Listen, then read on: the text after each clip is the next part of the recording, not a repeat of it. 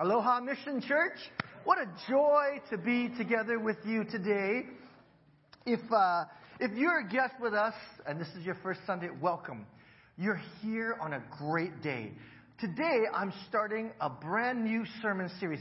Over the past few months, we've been working through a lot of things since Advent, Christmas of last year. We worked through kind of a sermon series on our Christology to understand Jesus. And then from right after Easter, that went from Christmas to Easter, well, Advent to Easter. And then right after Easter, we began a brand new sermon series called Our Christology. And we really dug deep to understand the theology of the church and who it is that we are and how do we live into that. But today we're starting a brand new sermon series. And this sermon series is called Our Oikonomia. Everybody say oikonomia. It's not a Hawaiian word. It's a Greek word. And besides Pastor Bob, how many knows what oikonomia means? Anybody? Barbie, come up here. Barbie, do you know what... Stand right here. Do you know what oikonomia means? Oikonomia means stewardship. Wow. Children, you are dismissed to go to Sunday school.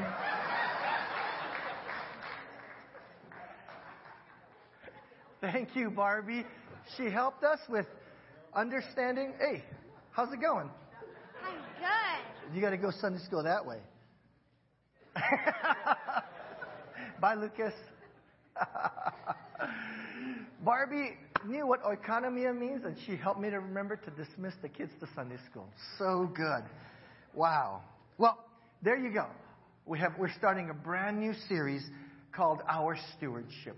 And I just want you to know that as I have been planning and preparing for this, I'm really excited to bring these messages to you. And through it all, my hope and my prayer is that we would all get a better understanding of what stewardship looks like and what it means for us to take part in it, for us to not only understand it, but live into it as a part of this church.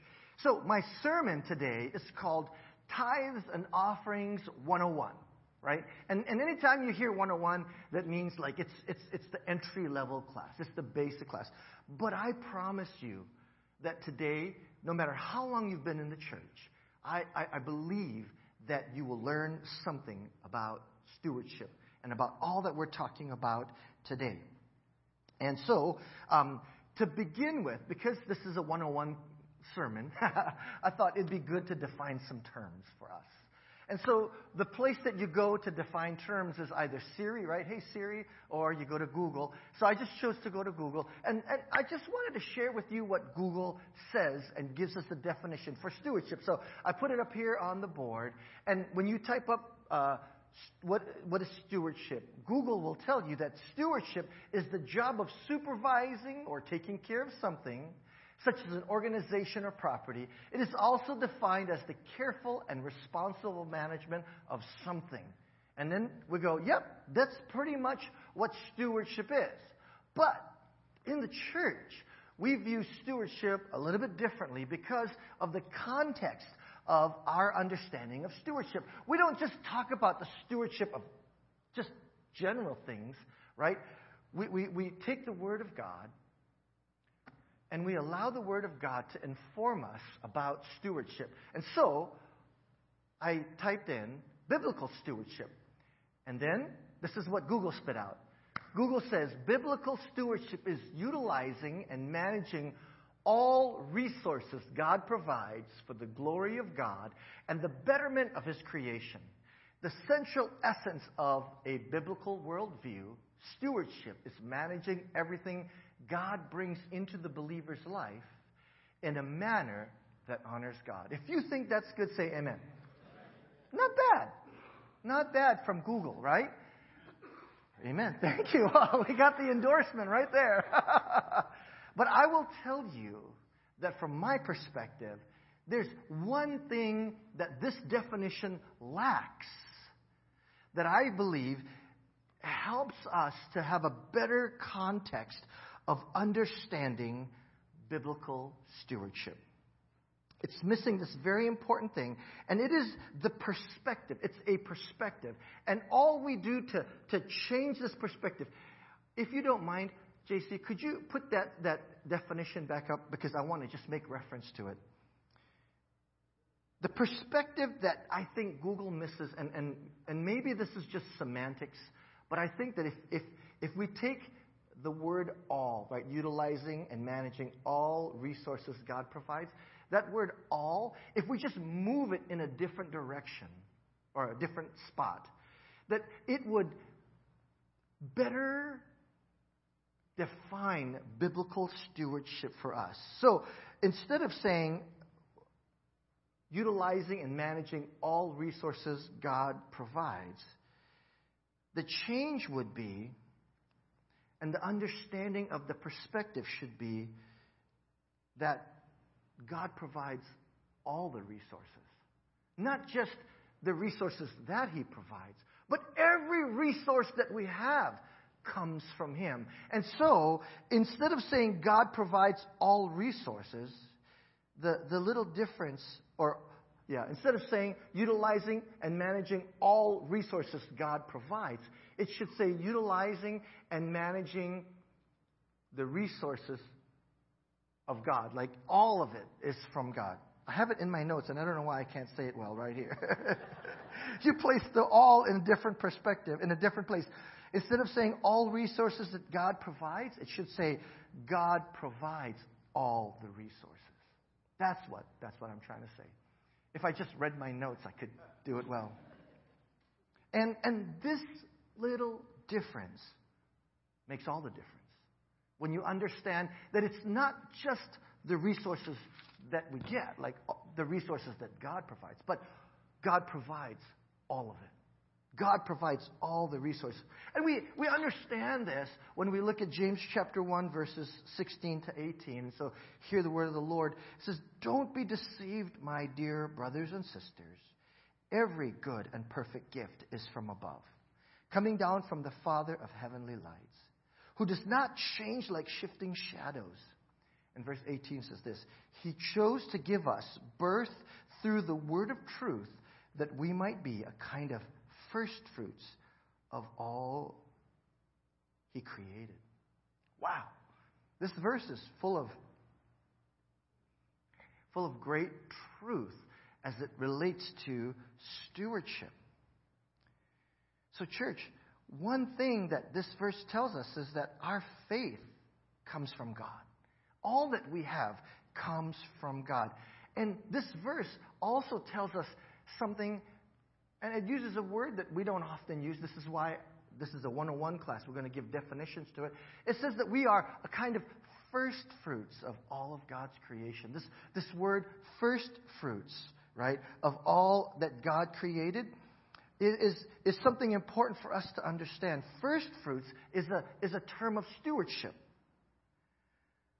In the Old Testament, first fruits were the offerings or the gifts that the people of God gave when they harvested the grain harvest. So at the very beginning, when the grain was ready to be harvested, they harvested all the grain, and it was required by the law in Leviticus for the first of it to be given to God. That's what first fruits is. Leviticus 23:14. "You must not eat any bread or roasted or new grain until the very day you bring this offering to your God. This is to be a lasting ordinance for the generations to come, wherever you live." And so, before anything, when we harvest the grain, before we make bread, before we give it away, we give the first part of it to God. Okay?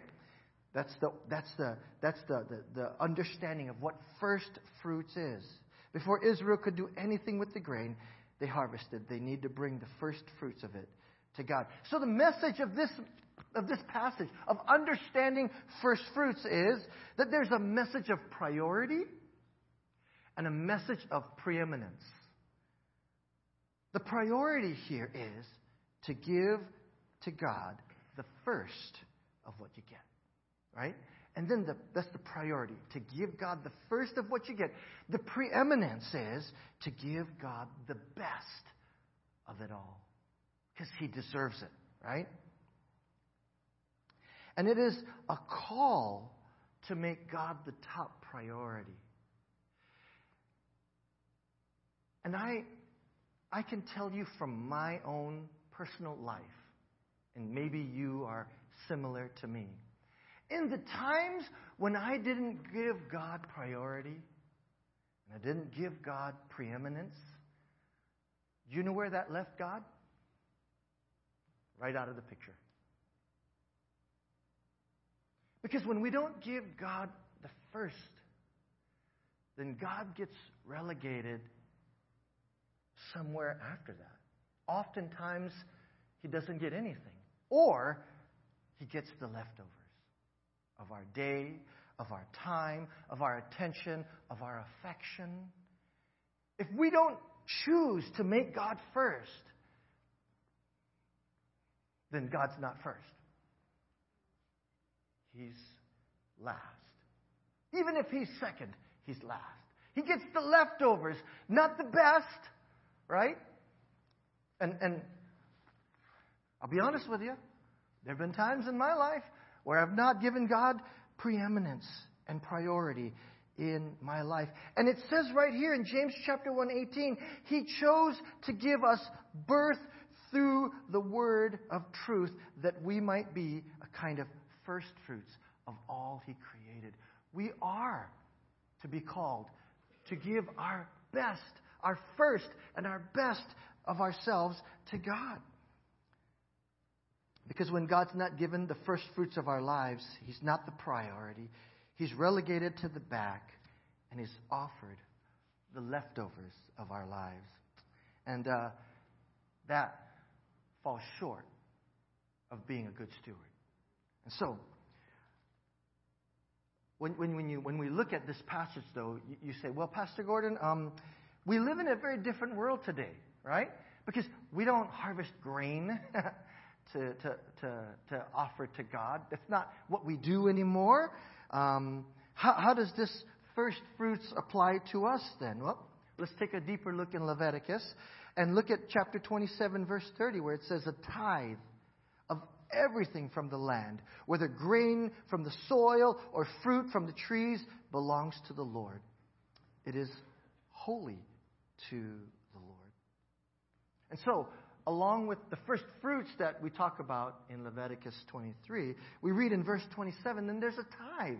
And so, you hear the word tithe every Sunday when you come to church, right? We're going to receive our tithes and our offerings. Will the ushers please come forward? Oh, that's one thing I didn't put into my sermon. The ushers. No, we won't talk about ushers. But for God, when we read this passage of Scripture here in Leviticus 27, it says that this tithe is holy to the Lord. This tithe is set apart for God. That's what the word holy means, to be set apart for God's use. And so, for the Israelites, their whole livelihood, right? Their whole livelihood came from the land and the crops that they got from the animals, and the tithe came from that part of their currency. That was their currency. And so this word tithe, right? We use it all the time. It comes from an Old English word, and that Old English word tithe means a tenth. Okay, so it means a tenth. And when I read this passage up, I looked it up, and I don't speak Hebrew, and I didn't take the class, and so I had to look up the word that they used here for tithe, and it's ma'aser, which also means a tenth. Okay, so we understand it has value here, right? But this is the problem with the value and our misunderstanding of biblical stewardship and tithing. And that is this. The mistake is that when we talk about a tithe and the tenth, right? The mistake is that we think this is God's part, the tenth. When biblical stewardship, as we began the service with, is no, all of it's God's. And what we do is God calls us to be good stewards of all that He's given us. You guys get that? And that's why the initial definition of biblical stewardship fell short from Google, and I wanted to make it clear. Because the tithe, the tenth, right, we say, oh, that's God's part. When all of it's God. God gave all of it to us to be good stewards of it. And so, looking back now into our passage of Scripture, the Israelites, as they farmed the land, as they raised their crops, more than just grain, everything that came from them, as they gave back to God, they gave a tithe. And this, for the Israelites, it was an act of faith. You know why? Because they didn't tithe out of the silos of grain that they harvested and poured in and brought out a tenth of it to give to God. The tithe that they gave came right from the land, right from the harvest. And after they captured that, they brought that to God, which was so, it's kind of like living paycheck to paycheck and then taking that very first fruits of what you bring in, and then you offer it to God. That's what I'm reading here and trying to understand about what God calls the people that serve Him to give. And this was a biblical mandate. It's found in Leviticus. This is the Word of God. This is their law. And if they didn't give a tithe, it was sin. It fell short of what the law required them to do. Because God sees this as something holy.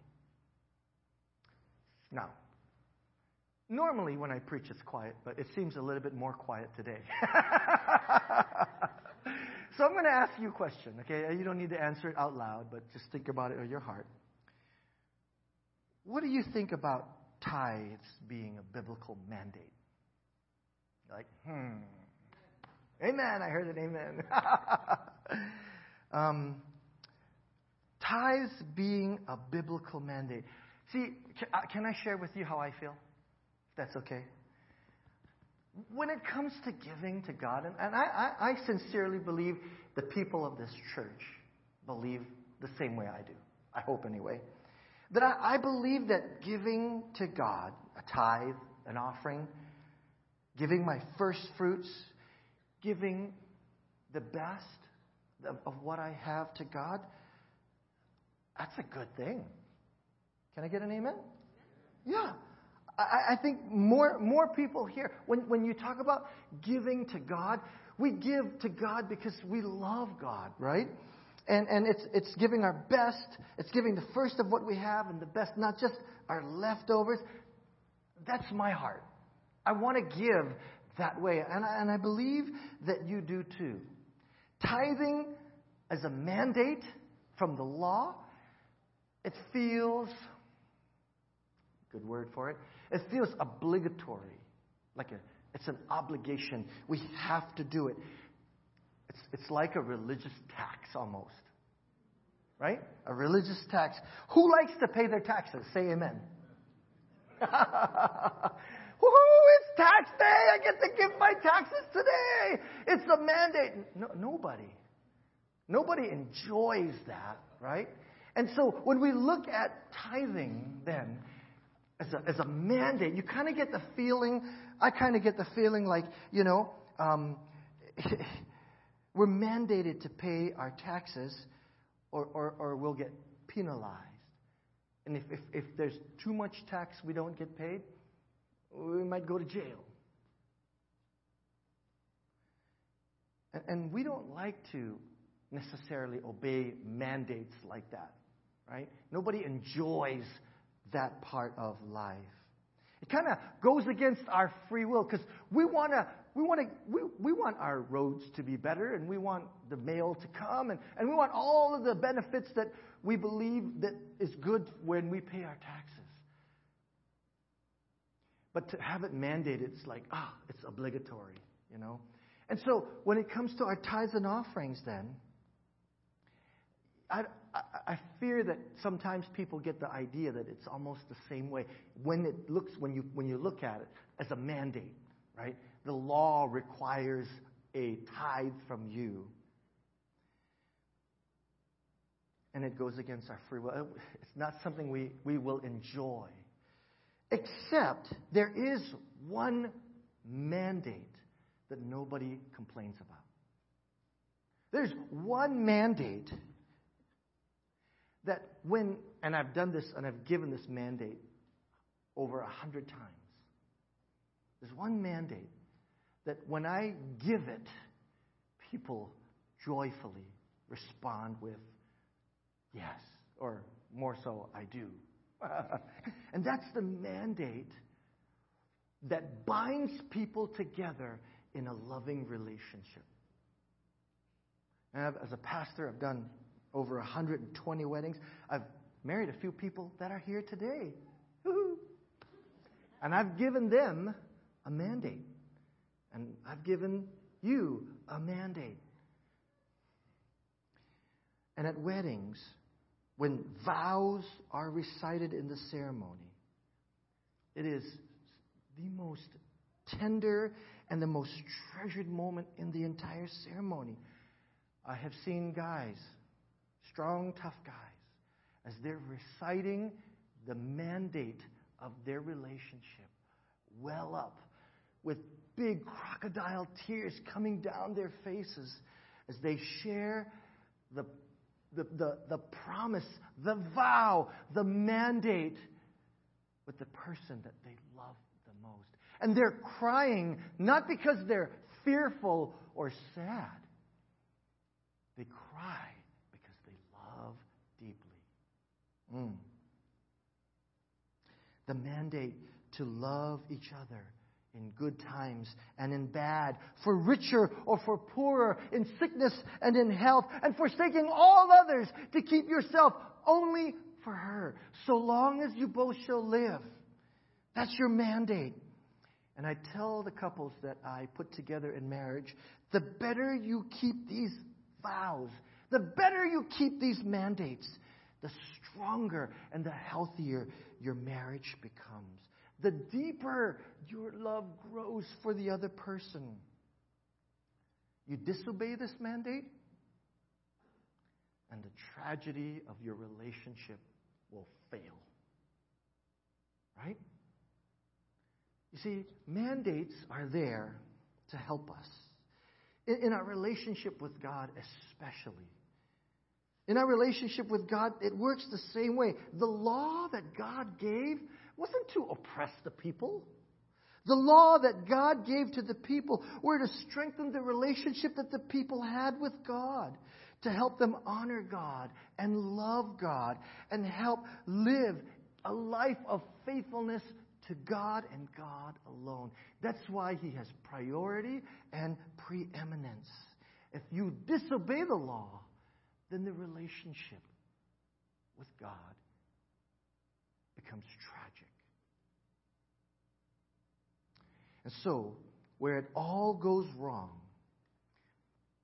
is when the mandate becomes the main thing and not the relationship.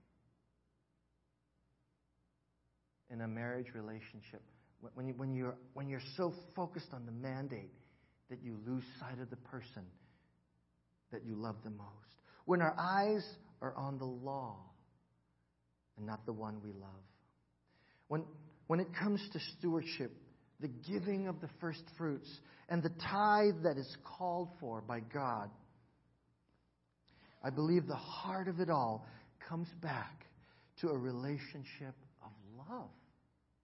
Of love. Do you know that in the New Testament, you will read it from Matthew to the end of Revelations, and nowhere will you find a mandate to tithe? Did you know that?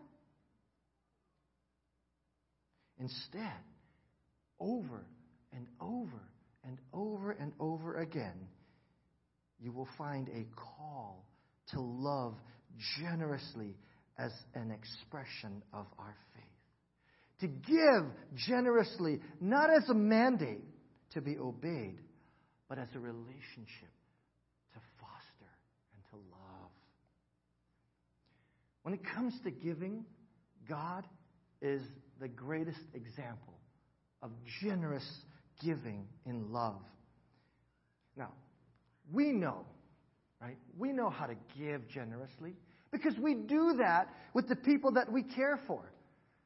If you're in a relationship with someone, you give the very best. If you're a parent, you give your children the very best. If you don't have children and you have nieces and nephews, you spoil them because we know how to give good gifts to our children, to the people that we love the most. Jesus recognized that. In Matthew chapter 7, verse 10, he says, "Which of you, if your son asks for bread, will give him a stone? Or if he asks for a fish, will give him a snake?" And he says that, "If you then, though you are evil, know how to give good gifts to your children, how much more will your Father in heaven give good gifts to those who ask of him?" So much more. Amen? God is the giver of every good thing. God gave us His one and only Son, His first and His best to us. And you know when He did it? He did it when we fell at His feet and gave up all the sin in our lives so we can be sold out to God. That's when He gave us Jesus, right? No. Romans 5:8 tells us that while we were yet sinners is when Christ died for us. Woo-hoo. And so, church, here we have God, the giver of all good things, giving us the example of how to give well, to give generously, and to give as an expression of love. God gave us His only Son. He gave us the first, and He gave us the best because He loves, and He set the example of giving for us. And so, what is the response of anybody who has received this great gift of love from God? What is your response to that? Well, it is when we gather and we worship Him. And we give back to Him the glory and the honor that is due to Him. Our response to His love is worship. And when we give, we worship. When we give to God, we worship God. Our worship is an offering. So when we receive our tithes and our offerings, it's our gift back to God as an act of worship. And in Romans chapter 12, verse 1, it says this, "Therefore I urge you, brothers and sisters, in view of God's mercy, to offer your bodies as a living sacrifice, holy and pleasing to God. This is your true and proper worship." To give of everything that we have, because everything that we have comes from God. This is the heart of giving generously to God as an offering. Not because we have to, but because we love to. Oh, this is the heart of stewardship. And so, in the New Testament, giving to God is less and less about a strict 10% of our tithe, and more about positioning our heart as an act of worship in giving generously to God. Right? So, 2 Corinthians chapter 9, verse 6 through 8. Hear the word. "Remember this. Whoever sows sparingly will reap sparingly, and whoever sows generously will also reap generously. Each of you should give what you have decided in your heart to give, not reluctantly or under compulsion. For God loves a cheerful giver. And God is able to bless you abundantly, so that in all things and at all times, having all that you need, you will abound in every good work. Can I get an amen? Yeah. Amen to that. Giving generously shows something about who we are. It shows that we are transformed by the grace of God. Pastor Bob talked about grace this morning in Sunday school. We're transformed by the grace of God in that when we give in worship, we move from a sense of duty to a sense of delight. We give because we love, and we know how to give good gifts. You do. And when we understand that biblical stewardship is not about the 10% that the Bible requires in the Old Testament, but about positioning our hearts to give so that we can express our great love for God, then we can give cheerfully. We give wonderfully and generously. God loves a cheerful giver.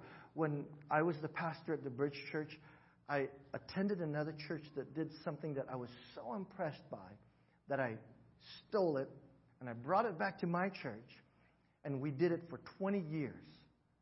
And that is this. When we received the tithes and offerings on Sunday morning, we quoted 2 Corinthians 9:7, which says, God loves a cheerful giver. And the whole church would go, woohoo! And they'd cheer. And then we'd receive the tithes and offerings. Because I wanted so much for my church back in Hawaii to have a heart of giving generously, to position our heart to show our great affection for God. That, church, is biblical stewardship. That is what God desires more than anything. So here at Mission, we're not going to cheer every Sunday. Relax. Here at Mission Church, we don't want anyone to give out of compulsion or duty or obligation. That's not our heart. That's not your pastor's heart. We don't want that. We don't want giving to grieve anyone. We want to rejoice when we give because God loves a cheerful giver. So, as we close today, hear me when I say this. We're not taking an offering right now. You know why? Because I never want to use my sermon to exploit the church in any way, shape, or form. That is ungodly. And instead, my call to you is this, that today as we close the service, you allow the Word of God to enumerate, to move in your heart. As a pastor, I try to use big words to impress you. I just stick with the basics, right? Allow the Holy Spirit to work in your heart. To allow this message to speak to you. And the next time that you're given the opportunity to give, that you would recall what God has called all of us to do. And that is to love Him deeply with how we give. So, I invite you to bow your heads today and join me as we close this time in prayer. Father in heaven, thank you for being a generous God. Thank you for being a God that gives us all things. That all that we have comes from you. That is our biblical understanding of stewardship. And when we understand that everything comes from you, then whatever we return to you was yours to begin with. And I pray, Lord God, that through this journey of going through an understanding of stewardship, of what it means to tithe and to give an offering as an act of worship, that today and moving forward, I pray, Father in heaven, that our lives would not be the same, but instead, Lord God, we would be the kind of stewards that live life to honor you, because we are the first fruits of your creation. May we be people who give you the very first of all that we we have and to give you the best of who we are each and every day of our lives. That, Lord God, is my prayer for biblical stewardship for our church. And we ask this in the mighty, strong, and powerful name of our Savior, Jesus Christ. Amen.